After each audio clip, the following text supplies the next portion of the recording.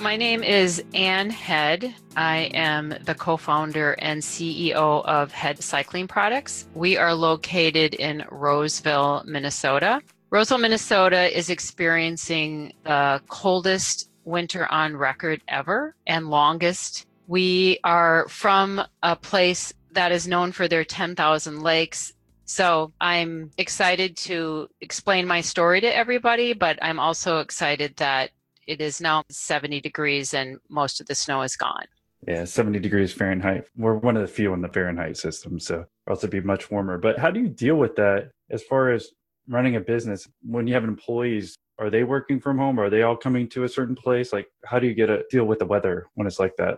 Well, Minnesota people are pretty hardy, and most of my employees, which is just over 50 now, believe it or not, some of them even ride their bikes in blizzards. So we kind of engage the weather here. If it's miserable and cold out, we all have different ways to enjoy our weather. Otherwise, I don't think we'd be living here. But one of the ways that we deal with it is a lot of people ride their fat bikes into work during these snowstorms because they can get to work quicker on a bike than they can on the roads when there's whiteout. I have an amazing staff of people that we just grin and bear it and get on our bikes and get to work even on those horrid days. But it has to be pretty bad to close down the shop. Obviously, a whiteout condition is pretty severe, but most schools here don't close unless it's negative 55 Gosh, Fahrenheit. wow. Negative 55.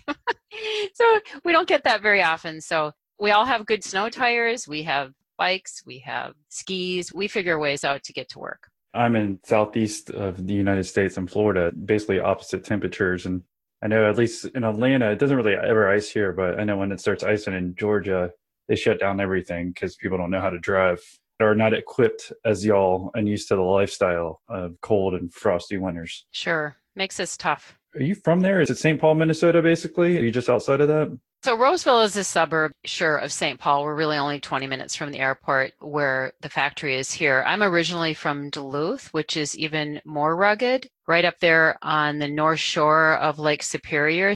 I'm about 3 hours south of that here now where I live, but that is a whole nother world up there. That's really frigid, but you get all that north wind off of the lake and a lot of that snow effect. So I grew up in northern Minnesota where it's just another way of life. Have you lived there your whole life or have you moved around? Nope, I have lived in Minnesota my entire life. I've traveled the world and I still always love coming back here. I think Minnesota is known for its friendly, nice people. We had the Super Bowl here this year and everybody commented about Minnesota nice. There really is something to that. I think there's a lot of wonderful people here and my staff, which has been with me, some of them for over 20 years. It's kind of like a big family here.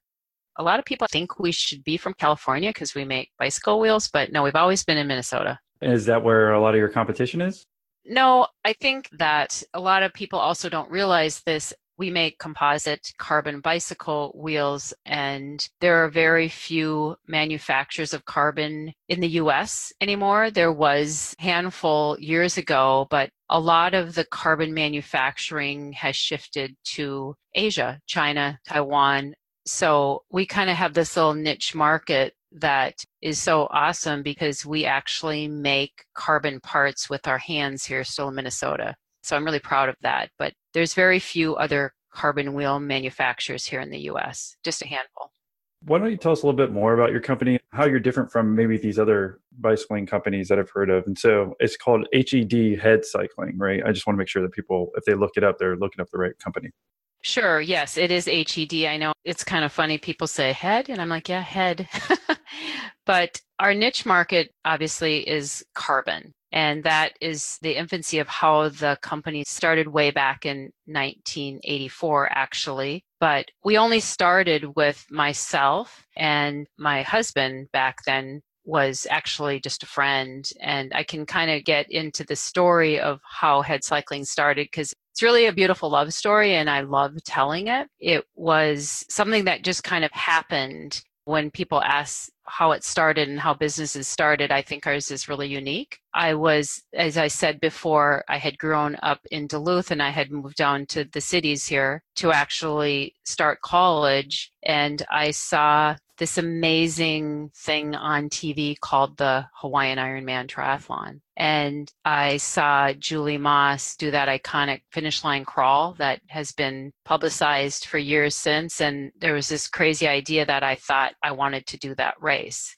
I had always been athletic growing up in Duluth. I had to bike the hills just to get to work. I was a lifeguard. I was a swimmer when I was in high school, and, running just came along. So I had never really done a triathlon before. I knew to do this race, I'd have to go far to actually qualify for it. So I actually went to Texas and qualified for this race, but I didn't have any money for the entry of the race. Again, this is in the early 80s, in the infancy of triathlons. And a friend of mine told me that there was this guy named Steve Head who owned a bicycle shop, and I bet he would maybe help you, this friend said. So I walked in there and asked him for $100 for the entry of the Hawaiian Ironman. And he actually just wrote a check and gave it to me, and I signed up. And he asked me, hey, what else do you need? And I would love a new bike. My bike was pretty bad. And he gave me that. So Stephen actually was my first sponsor, and my first Ironman was in Kona in 1983.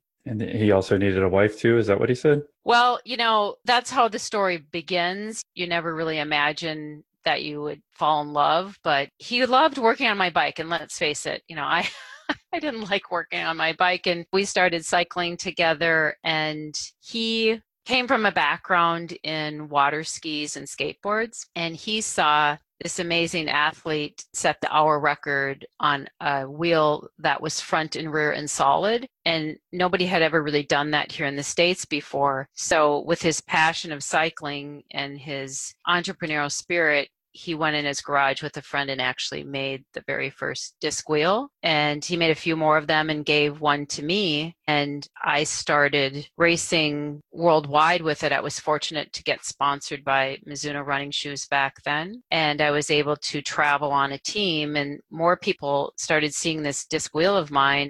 And we had to make a few more of them. But again, we didn't have much money. So I thought, well, maybe I can help Steve out, because he helped me with a bike and my first $100. So I saw a triathlon on the East Coast that the first prize was a car. I thought, I'm going to go give this race a try. And I was super fortunate to be the first place female in that race and win a Subaru. And back then, that was just huge. I mean, to be able to, first of all, win a car like that, I would have never imagined that. But I came home, and again, people were asking for these wheels. I just said, okay, I'm going to go to banks and see if somebody will give us some money. And of course, I got turned down a ton. Here I was, a little 21-year-old girl walking into banks with a wheel that nobody could ever imagine what it was. And there actually was a banker that listened to me after I'd gotten turned down several times. And he said, what do you have, Annie? I said, well, I have a car and a bike. And he said, well, give me the title and I'll give you some money.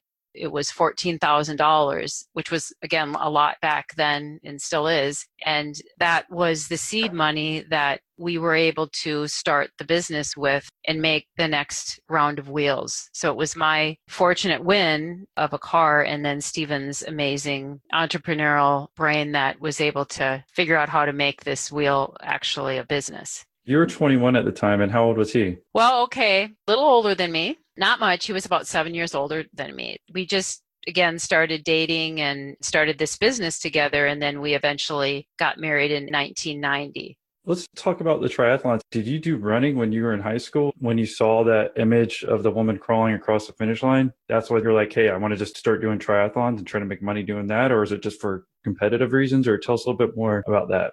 I was a high school swimmer, and I think one of my life lessons, really what defines people, is their failures in life. When I was a teenager, around 13 years old, my parents had just gotten divorced, and I was kind of struggling with, what am I going to do next? I came from a large family of 6. And I think I want to try doing something athletic. So I went to my school and said, maybe I can swim. I mean, anybody can swim, right? And so I tried out for the swim team, and you remember these things as of yesterday, because I remember looking at the wall with all the names of all the girls, and my name wasn't on there. And I'm like, wow, I didn't make it.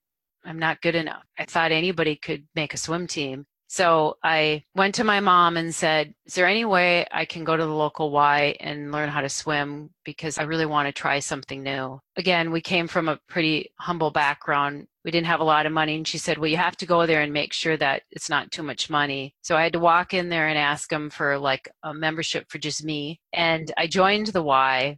One of the coaches looked at me and said, well, what are you doing here? And I'm like, I didn't make the high school swim team. She said, I'm going to teach you how to swim, and I'm going to make you swim fast. And this woman was one of my mentors, and I spent hours in the swimming pool, and she taught me how to swim so incredibly fast. And I went back the next year. Not only did I make the swim team, I had some records that I broke. And that was like a defining moment in my life that don't give up, find a mentor, and you can do something. Again, it was like a big stepping block of confidence in my life. So I became an incredibly fast swimmer, and I think I actually still have a record. This many years later, they probably don't swim that distance anymore, but that built my confidence enough so that I thought, okay, what's next? And I needed a job when I was 16 years old. So I asked a friend of mine and I became a lifeguard. And that was the way I would have to get to work. I'd have to bike because I didn't have a car. And that kind of got me in shape. And running just kind of fell into my life as just another alternative to do because I just loved exercising. Through the infancy of my life, it kind of built me up to become a triathlete because in the early 80s, I had to travel far to find one. There wasn't a lot around, and the only full distance Ironman, which is 2.6 miles swim, 112-mile bike, actually 2.4 mile swim, sorry about that, 112-mile bike, and then a 26.2-mile run. There wasn't any, it was just the Ironman. So that was the iconic one that you would want to do. Again, just over college, you would do a little bit of all this. And then as you were graduating, you decided to start competing in them?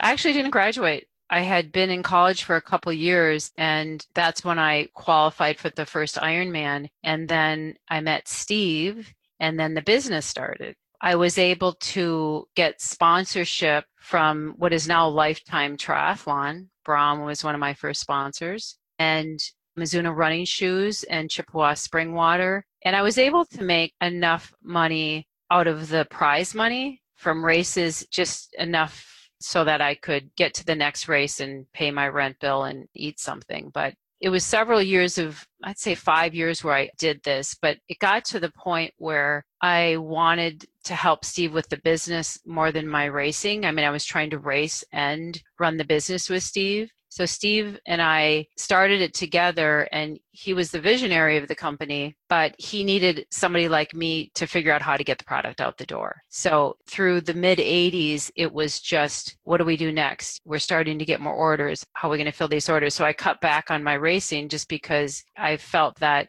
I loved being in the business more than I did racing. During this time, were you just using like inferior wheel? Is this how like the idea came about? Yeah, the wheel that we manufactured is for aerodynamics. And the very first wheel was a solid disc wheel that would go on the rear of the bike. And basically what a rear disc wheel does is creates kind of a sail effect, kind of like an airplane wing or a sail in the wind. This wheel became wanted worldwide just because very few of them like this, and it made you instantly faster on the bike. You didn't really have to do much more because it was free speed. That disc wheel was what started the company, the solid disc wheel. What eventually happened is this wheel could not be ridden on the front on the road because you would get blown over by the wind. A rear disc wheel is really for the rear of the wheel. So Stephen had an idea of what do we need next to keep the business growing, and he invented a arrow-shaped front wheel that uses hubs and a spoke, so it's not solid. And that then jumped the company even farther because then we had a pair of wheels. On the front would be this deep-rimmed carbon wheel that, again, had that beautiful airfoil shape, and the solid rear disc wheel. That's when the company moved into much more sales, and we actually were able to buy a house in 87 that it was allowed to live there and work there. It was zoned commercial, but there was a home on it. So we then bought this house together in 87 and were able to really actually hire our first employee back then. That was in 87. Did anyone ever make these wheels before y'all, or were there competitors? Because that's what I'm just trying to figure out. Like, because I don't know anything about bicycles. I'm not sure how many other people who are listening are, but I'm just trying to think your differentiator even when you started. Or is it just you're making something that was better and faster, or something that had never been done before? Or can you give us a little bit more details on that? So the very first composite bicycle wheels Steven saw was on this athlete, and they were made in Europe. And the price tag on that set of wheels was $6,000. Okay, wow. Steven, again, came from a meager background too, and he thought to himself, I can make one of these wheels and I think I can sell it to people or to bike shops and have it retail for under $500. Okay. That was his goal, was to bring it to mainstream cycling at an affordable price. There was a couple other of these wheels being made. There was one actually made in California, but it was quite a bit more expensive. We were really the first people to bring it mainstream to the public, and that's what founded the company, was this first disc wheel.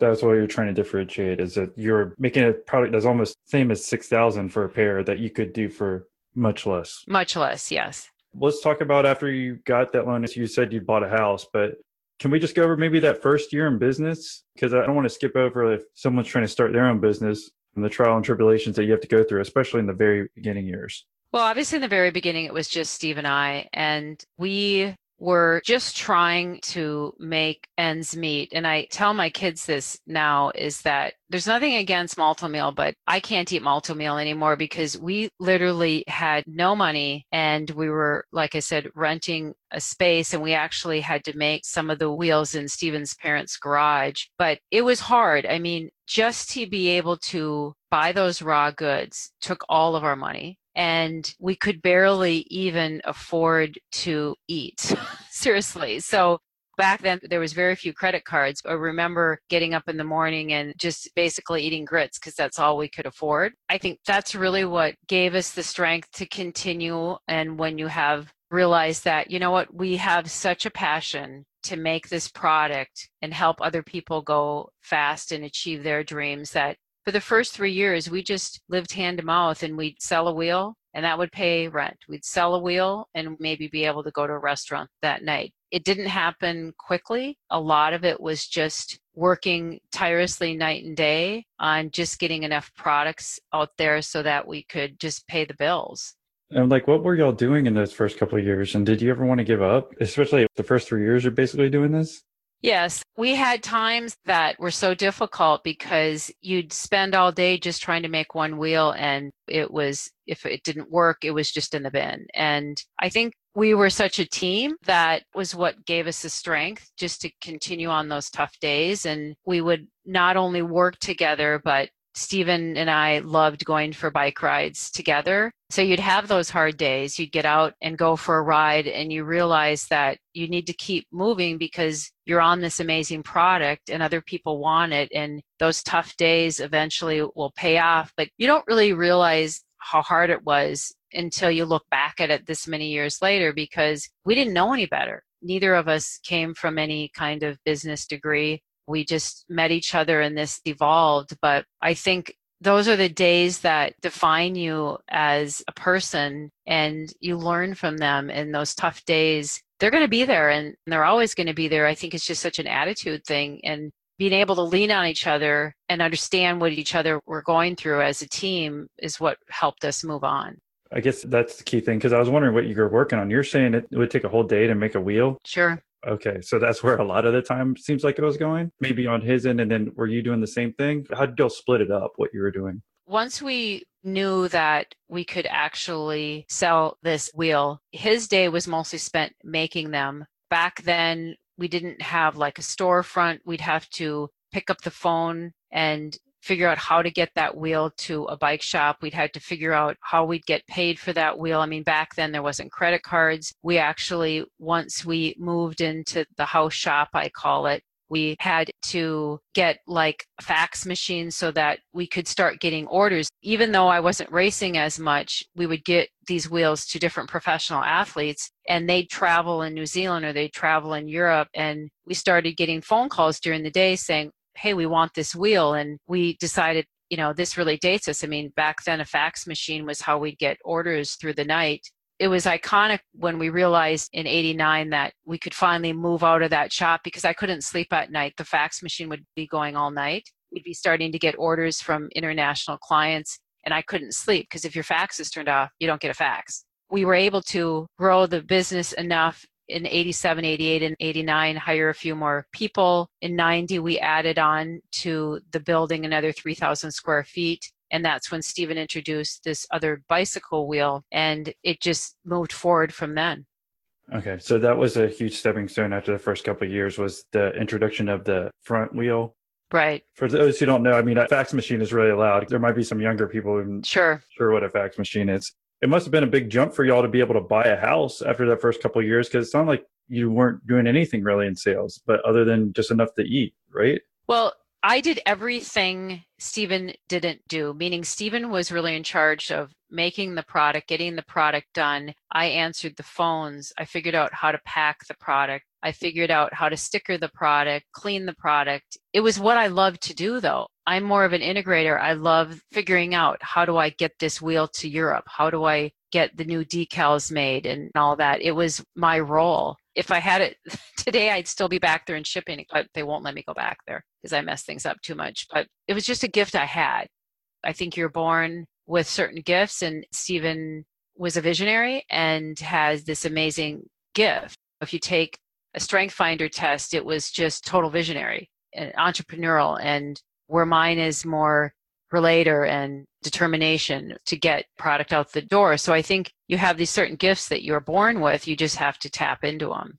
When you joined them and decided to make the company, marketing wise, was it going to help a lot that you were a triathlete? Was that your edge to try to get these bicycle wheels outside the door? You know, it's a relationship based. And I think that's what so much of business is still today is that I did the Ironman, I think 8 more times. And so Stephen and I would go to Kona and we'd go to a bike shop and we'd set up a station there. And we actually helped and were one of the first people that helped with the tech support on that course. And, you know, you travel to different destinations and I race. It just gives validity of the company and the desire we had to make a good product. When you see a co-founder race on the product that they make, it speaks volumes. And there's nothing more than building relationships at triathlons where we would go and if there was a problem with the wheel or there was a problem with somebody else's wheel, we'd have a wheel for them. We'd be tech support. So really it started that way. I mean, we helped and still do help the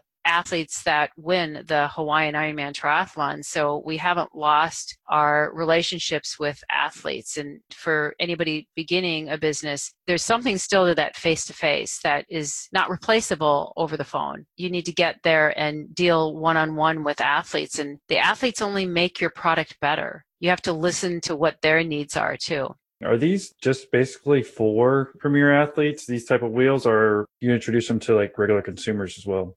Through the years, our product has progressed a lot, starting with the disc wheel and that composite front aero wheel. You have to be pretty serious about doing a triathlon to purchase one of these. We also introduced an amazing composite 3-spoke wheel, which is pretty much an iconic wheel that you would see today in the Tour de France. This wheel that we manufacture actually has the fastest recorded time trial ever in the Tour de France. So yes, those are incredibly fast wheels. But throughout the years, we've changed our product a little bit and we've made wheels for your weekend riders. We make an aluminum rim that's priced more affordably. We make a composite fat bike rim. We were actually the first people to introduce that to the world, and we actually have a patent on that. You don't see them so much in Florida, but here in the Midwest, there's this fat bike wheel that is pretty amazing because you can kind of ride it through snow and mountains, and it really made our company grow to the next level when we introduced that wheel to the market. That was introduced in 2013.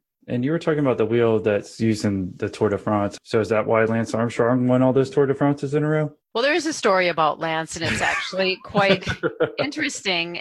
I got a phone call from a kid, because he really was a kid, because I could tell from his voice, in mid-'80s, I think 86, 87, somewhere in there. Can't remember the exact date. But he called on the phone and he said, I don't really have enough money to buy a wheel, but I heard your wheels are really fast And is there any way that you'd send me some wheels? I remember being in that same position as a professional athlete, calling around looking for sponsorship. And this kid had something special in his voice. I just thought in my gut, I'm going to help him out.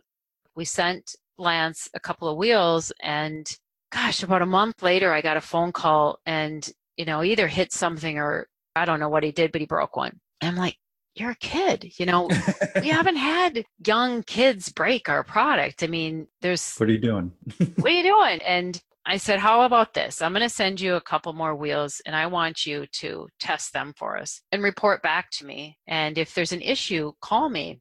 We were super unfortunate. He didn't have too many issues with his wheels. He just went on to win a lot. But we gave Lance Armstrong some money for a year for him to work alongside us. We were one of his very first sponsors. And because of that, Lance went on to become an amazing athlete and still is. He was very appreciative of us. And even when he could have asked for quite a bit of money to have our name on that wheel, he chose to use our wheel with our decal, and we just were able to supply wheels for him. Was that another turning point in the company? Yeah, that was pretty huge because it brought our product again to a whole nother level worldwide. Lance was very particular about his product. Stephen was on his F1 team, and it was with Oakley and Nikley and Trek, and he would want product to be at the next level. I still remember him doing the tour, and we had not done this 3-spoke composite wheel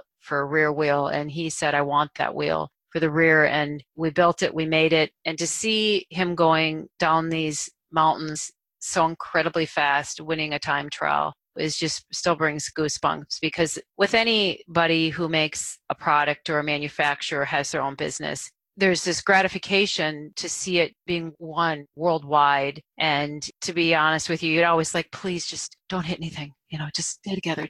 And then he'd come across the finish line, and it was awesome. Yeah, it did bring our company to the forefront and worldwide to see our name on a wheel that was winning the tour. Until you brought up Lance Armstrong, I hadn't remembered, but I actually do remember seeing your logo. I think even when he won the very first one, I think that's when people in America started watching. I'm not sure if they watch as much anymore, but I remember seeing your logo even then. Just that opportunity that you gave him when he was younger, he remembered that. How many years after that was he doing the Tour de France? Well, he did it for a total of 7 years. And actually the very first tour, I think he was on somebody else's wheel, but I don't think the first one. Well, put it this way, when you start winning at that level, you can request whatever equipment you want. I think the first year he had to use a competitor's wheel, but from then on, he said, I want their wheels. It was so amazing because Stephen went to a few tours. I didn't. I stayed home, but there's nothing like getting that phone call saying, the winds are coming out of the west at 15, and this is what we're anticipating. What wheel do we use? It got to be that technical that you could gauge what wheel to use the day depending on the winds or the rain or the heat, because we could dial in what would be the fastest for him, not only in the tour, but other races. It was a science, still is a science, to figure out what to use, because the product is that good and it's made for all different conditions. Our wheels are all different depths depending on the conditions of the day. You remember when he called you when you said he was a kid, how old was he then? And then when did he actually win that? We don't care about his first Tour de France because he wasn't using yours, but was it there like 5 years in between or something? And he still remembered that?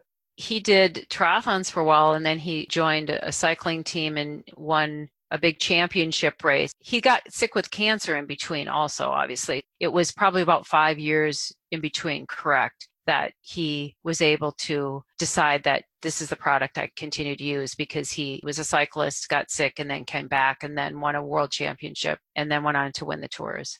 It just goes to show, I mean, if you wouldn't have shipped it to him, then you probably would have never had that opportunity, right? When he called when he was younger.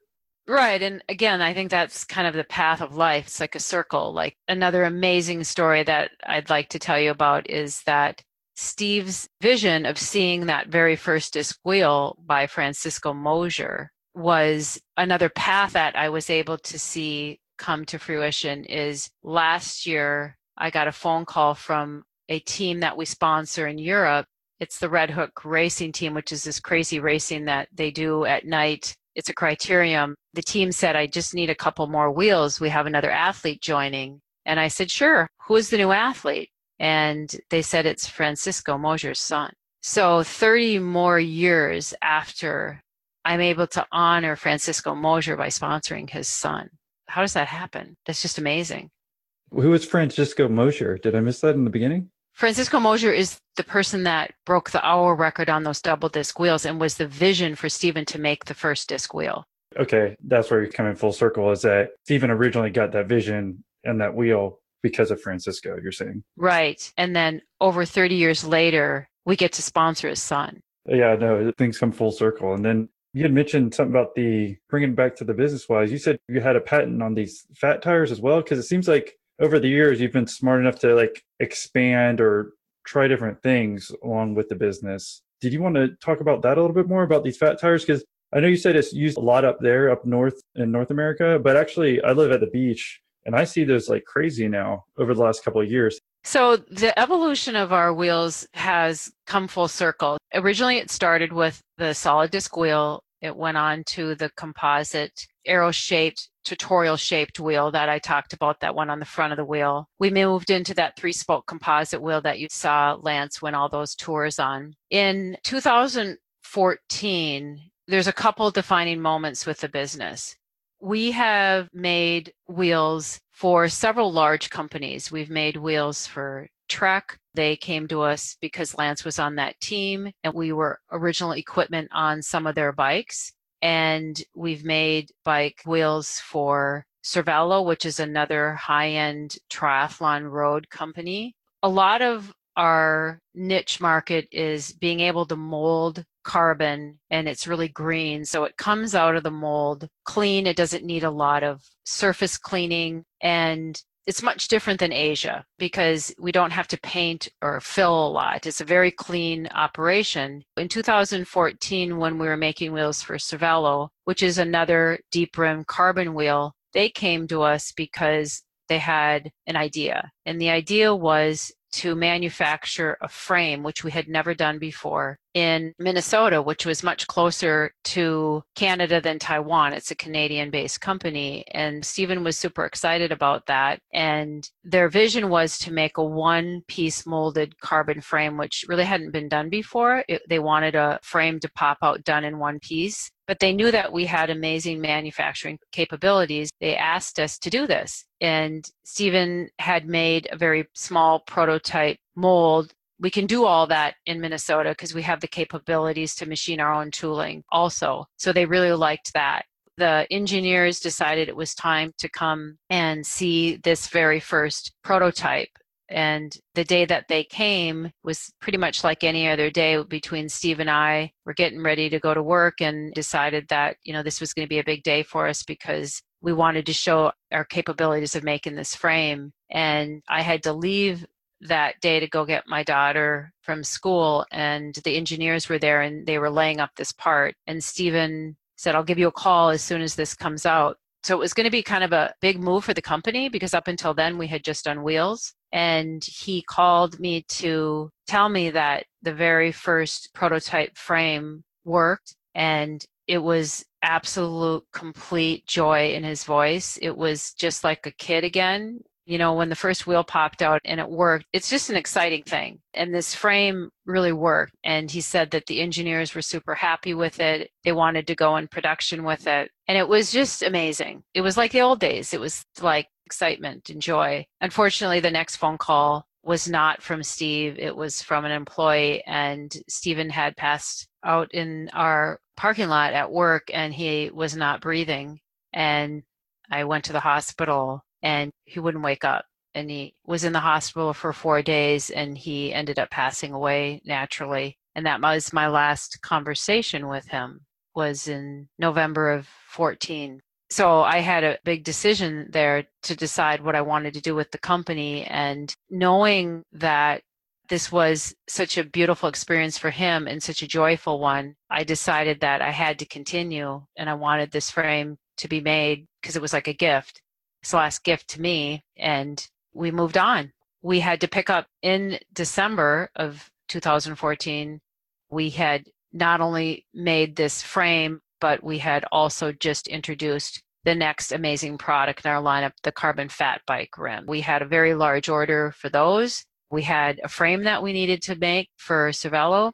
through my incredible faith and my employees, we moved in. Everybody, equipment, tooling, machinery, offices, desks in December, 3 weeks after Stephen passed away. You moved into where? A brand new facility. Okay. We had signed a 7-year lease onto a 24,000 square foot building 5 miles away, and we picked up and moved the whole facility 3 weeks later. And you had already planned on that beforehand? Yep. All right. Well, I mean, obviously this 2-month period must have been the most chaotic of your life, would you say?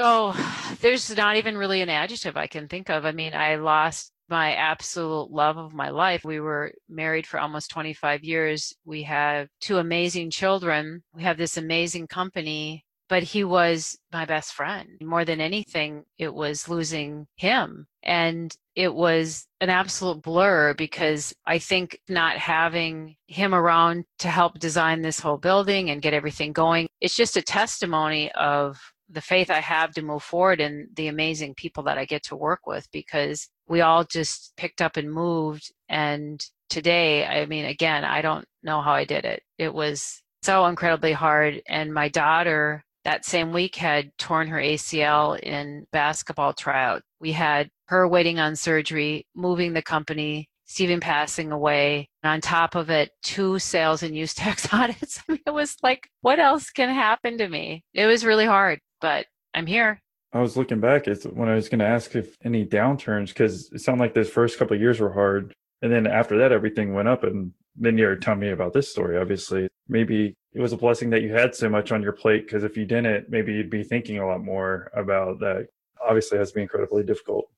You know, I love to work. I guess you have a passion to move forward in life, but honestly, I struggled with even this podcast a little bit because it's millionaire interviews. Well, it just doesn't happen. I mean, I don't really think of myself like that. What does it really mean? It took us 30 plus years to grow the company to where it is now. And what is the value? If people are listening to this and, well, what is a millionaire? I better have that much in resources with equipment and patents and machinery, but it just doesn't happen overnight. And there has to be a value to run a company.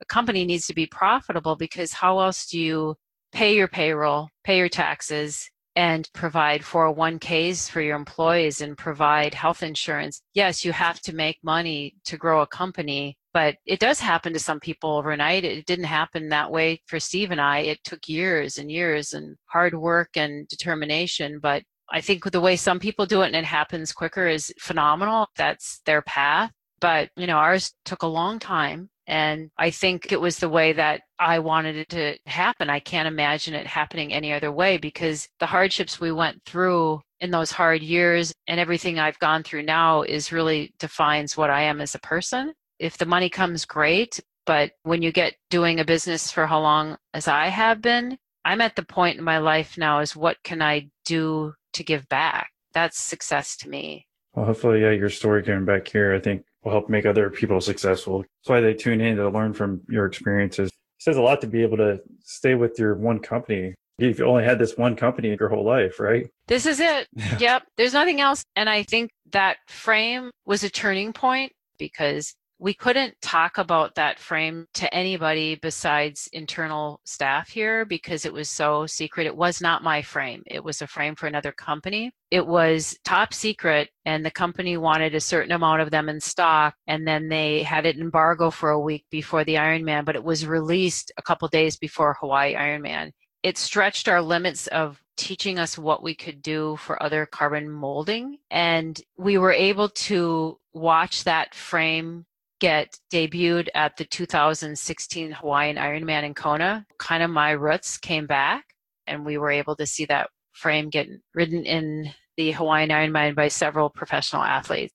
It was a big turning point for me to see it come to life and move on. And now I think there's so much more we can do as a company in carbon manufacturing.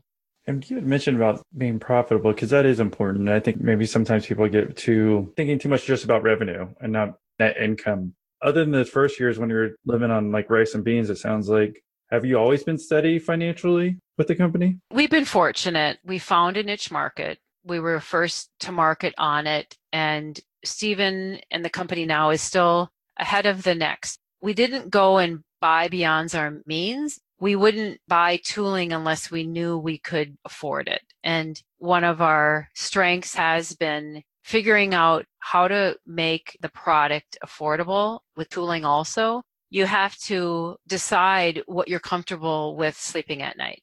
Some people are probably just perfectly fine going to the bank and having huge lines of credit. Steve and I were never like that just because we didn't come from that mentality. And I'm not putting that down. I mean, there's successful people that have gone that route, but we knew how to and still know how to build product affordably with the tooling that we know we need to move forward as a company. And we decided that we would always stay that way. Sure, there's times where it's December or January and the cash flow isn't as good as it is in April or May, and I have a line of credit only if I need it. But that's not what I want to do as a company. I feel really fortunate that our cash flow has been good enough that, hey, if we need to buy a lathe or a mill or a CNC cutter, we decide what we need to buy to keep moving forward as a company. So yeah, you're just basically saying that you could go out and buy top of the line manufacturing parts or tools to help you make these things, but you've always been smart about it. Again, I'm of the same exact mindset that you are. I personally, I don't have any debt. I won't ever have any debt because I don't want it. It's my choice. And if some people want a new car and want to go get a loan on it, they can do that. I don't put them down for that. Right. That's their choice and their lifestyle choice. But me, I'm never going to do that because to me, I don't see the value in it. Right. So did you always just use the profits from even the beginning to kind of reinvest? Yes, we did. And that's kind of where my humble beginnings come in. And I actually Googled how many millionaires there are in Minnesota. We have 10,000 lakes and there's 10 times as many millionaires. It's like, we're not special. There's so many people that have the ability to do this. It's just what you do with it. You have to be able to sleep at night. Okay. And so through all the hardships that I've been through and the company's gone through, I find solace in, wow, I just hired a high school kid, female or male, and I taught him a skill. And 20 years from now, when who knows what Annie Head's doing, they can take that skill, and whether Head Cycling is here and they're still making wheels for Annie or whomever, I've taught them a skill that they can use forever. And that's super important to me. We have amazing values here at Head Cycling: honesty, excellence, dependability, and passion and innovation. I mean, what do you do with that? Money can only bring you so far in life, but my joy now is watching some of my other coworkers' kids go to college. You know, I had a part of that. I was able to provide for them. I was able to make payroll. That's super important to me. And last year we worked with over a dozen nonprofits. It's like free bikes for kids, to see that little kid that's coming here and maybe from a third world country and it's their first bike, or healing from Haiti, or it doesn't matter. I believe in head cycling worldwide, and every wheel that's made here gets touched by somebody who we taught a skill to, because everything's made by hand. Everything. The carbon is made here in the US. A lot of the componentries are made in the US. It's what I'm so incredibly proud about. Again, if we want to say it again about coming full circle about you being a mentor now versus when you first took up swimming, that's hopefully what you are to the people who are listening. It's kind of hard to find those people, whether you're a woman or a man, or you're in the US or not in the US, to try to find these business mentors that you can like at least listen to and get their story and hopefully aspire to and just hear their concept. And being that mentor, is there any other thing that, looking back on your story, that you'd like to give as far as advice to people who are listening and wanting to start their own businesses? I think you never know what you don't know. And so if I and Steve had actually asked for help or leaned on other mentors throughout the years, some of our hard days maybe wouldn't have been as hard. I mean, we have accountants, and my accountant, Kevin, and my lady Lord, Jenny, who have been with me through thick and thin. You know, we've surrounded ourselves with smart people, and we've hired smart people. We have some retired MBAs here that this is like a fun job for them. We started a new ERP system this last 6 months, which gave me a few gray hairs, but you know, the gentleman that helped set it up is retired from another company and he loved it. To think that somebody would love doing that. Sorry, but it's like, you know, finding people that have a different skill set than you is what I would recommend, because you need a real diversity in your staff, and letting them grow and making them accountable. I joined a CEO roundtable in 2013, which I wish I would have done so many years ago because I have learned so much through them. Doesn't matter if you make bike wheels or if you own a fire extinguisher company, somebody does that, and there's an IT person. I mean, it does not matter. You all have ups and downs and the same issues. Another thing that we started right after Stephen passed away is we started Traction, which is an entrepreneurial organizational system that is written by Gino Wickman, a book that was written. And part of that has helped me learn that I can't do it all. I was able to put the right people in the right seat, and this whole system was amazing. And I hired an implementer, and every 90 days we meet, and it doesn't matter. You always need to refresh after 90 days because things always seem to either get caught up. If you get stuck, you can't really go much longer than 90 days. And we do that every 90 days. And it really brought the company together, and the entire company does it now. And we have to read business books now. And I never thought I'd do that. And I never thought my staff would do it. But books like Small Giants by Bo Burlingham, we were at Forbes Small Giant last year. And it's just the whole culture. You have to have your culture. You have to be comfortable with it. But it doesn't mean that you can't be accountable as a company and make sure that the staff that you're working along and the people that you sit with each day are growing also. And that would be my advice is, as you grow, lean on people that have been through the ups and downs so your life might be a little easier. And do you have any suggestion for doing that, especially if you're kind of getting started out? I like your higher end concepts. You're saying how you joined some CEOs a few years back, but maybe even in the first early years, do you have any suggestions on maybe how to find those? Again, neither of us came from any business training, so it was all pretty much hard knocks. From the infancy, we tried to find a really good accountant because if your numbers aren't there, you're not going to go anywhere. You have to know where you're going. And even back in the old days, we always thought, well, there's still money in the bank. We must be doing okay. But to plan for the future and decide what equipment you're going to need to buy and how to plan out for that was in manufacturing is huge. And I have a really good business lawyer that helps us with those hard decisions because on my strength finder, my second one is empathy. So I have a really hard time saying no. I had to learn how to do that. I have some young people here and they're so smart just by listening to and finding the right people and finding the right hires can really grow your company and letting them grow. Letting them fail, just like I had failed so many times. In R&D department, if something doesn't work once a week, then we're not pushing ourselves. We want to fail because then we know where our mistakes lie. You have to. Just like that swimming team I never made, completely failed. If I would have quit, I probably wouldn't be sitting here right now.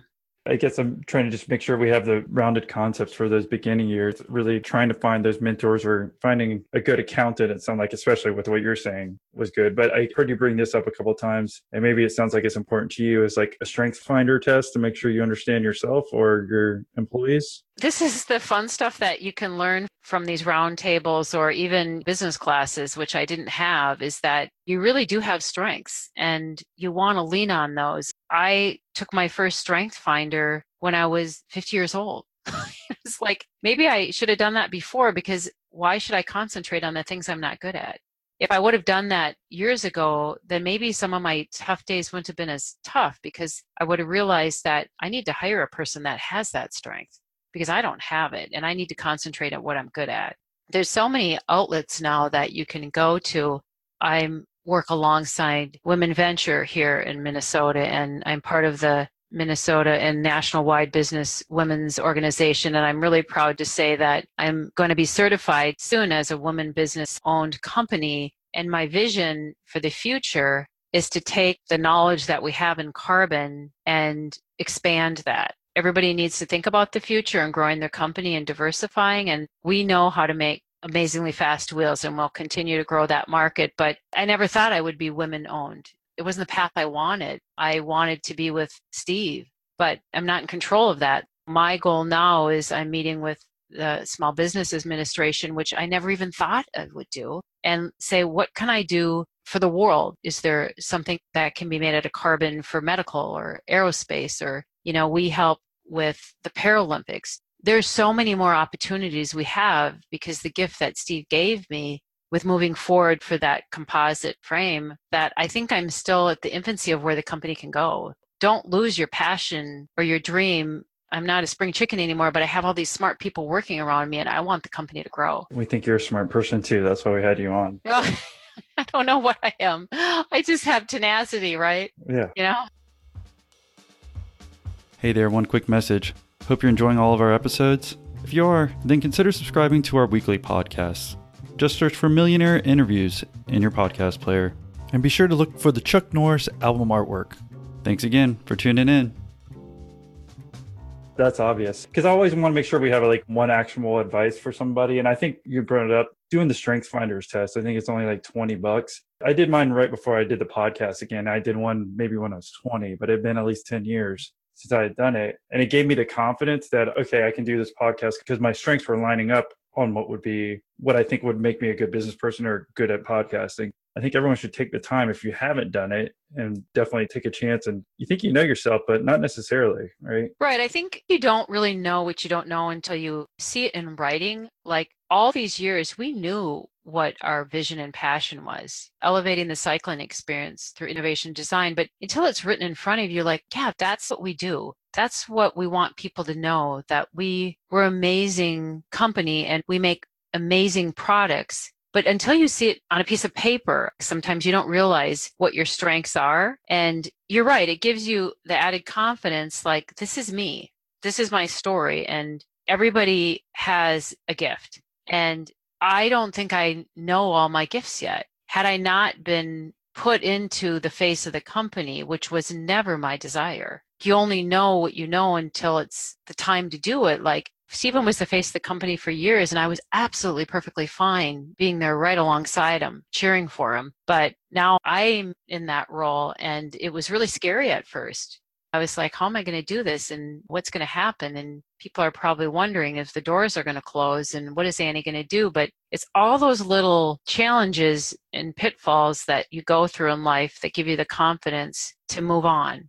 And you're going to fail. And lots of times you're going to just wonder, is it worth it? And as long as you just keep moving forward, just take those, I call them little roadblocks, the path of life, you're going to hit those potholes. But it's really your confidence, your determination, and your attitude. I am pretty happy, and I've had a lot of hardship, but my rock is my faith and my family and my work here. But whatever it is, as long as you learn from those mistakes and don't let them beat you down too hard. I mean, you're going to have tough days, and I have them too, but so much of it's attitude. If I walked in here every day and grumbled about something not working, I mean, it rubs off on your employees. You just have to understand that everybody's human and you're going to have those days. But most days we're all pretty fortunate. We're really blessed. I'm really blessed today as I look out in my window and it's 70 degrees and sunny and the birds are chirping. And you finally get to talk to me after I missed our first appointment. So, right. I don't know if the listeners know that. You're never going to forget that. It's like my name not being on that wall. You're going to say, who was the first person that missed their podcast? But you had a good reason. You said you got a good phone. So let's just, a new phone and the phone wasn't set up right and blah, blah, blah. So it's kind of a shitty reason. But I think it's funny. Yeah, it works. Yeah, we both remember. Yeah. Well, thank you for taking the time to share your story and inspire those people who are listening. If someone wanted to reach out and say thank you for doing the interview, Annie, how would they do that? If somebody wanted just to reach out to me, you can email me, ANNE@headcycling.com. That's kind of my way to get to people in the world. It seems the easiest to get a hold of me. I've been fortunate to listen to several of your other podcasts, and I think they're really inspiring. So hopefully I've inspired somebody who's maybe having a rough time to just pick up those pieces and keep moving forward and realize that it doesn't always happen overnight. There's a path you're on, but I think that if you believe in yourself and have the confidence, you'll be able to succeed. No, absolutely. Even if it's one person, but I can guarantee you it's much more than that. Because back to what you said about being just positive and like thinking how fortunate and how much worse things could be. Like even what you've gone through, we can still hear that positivity in your voice. And that's what motivates and kind of brings that energy around your workers as well. Because if you're just negative the whole time, that's the type of atmosphere you'd promote. I think we can all feel your positivity just throughout this interview. And again, thank you for sharing your story today. Awesome. I look forward to meeting some of your other interview people. And I love listening to your podcast. You're doing a really great job, Austin. Keep it up. Thank you.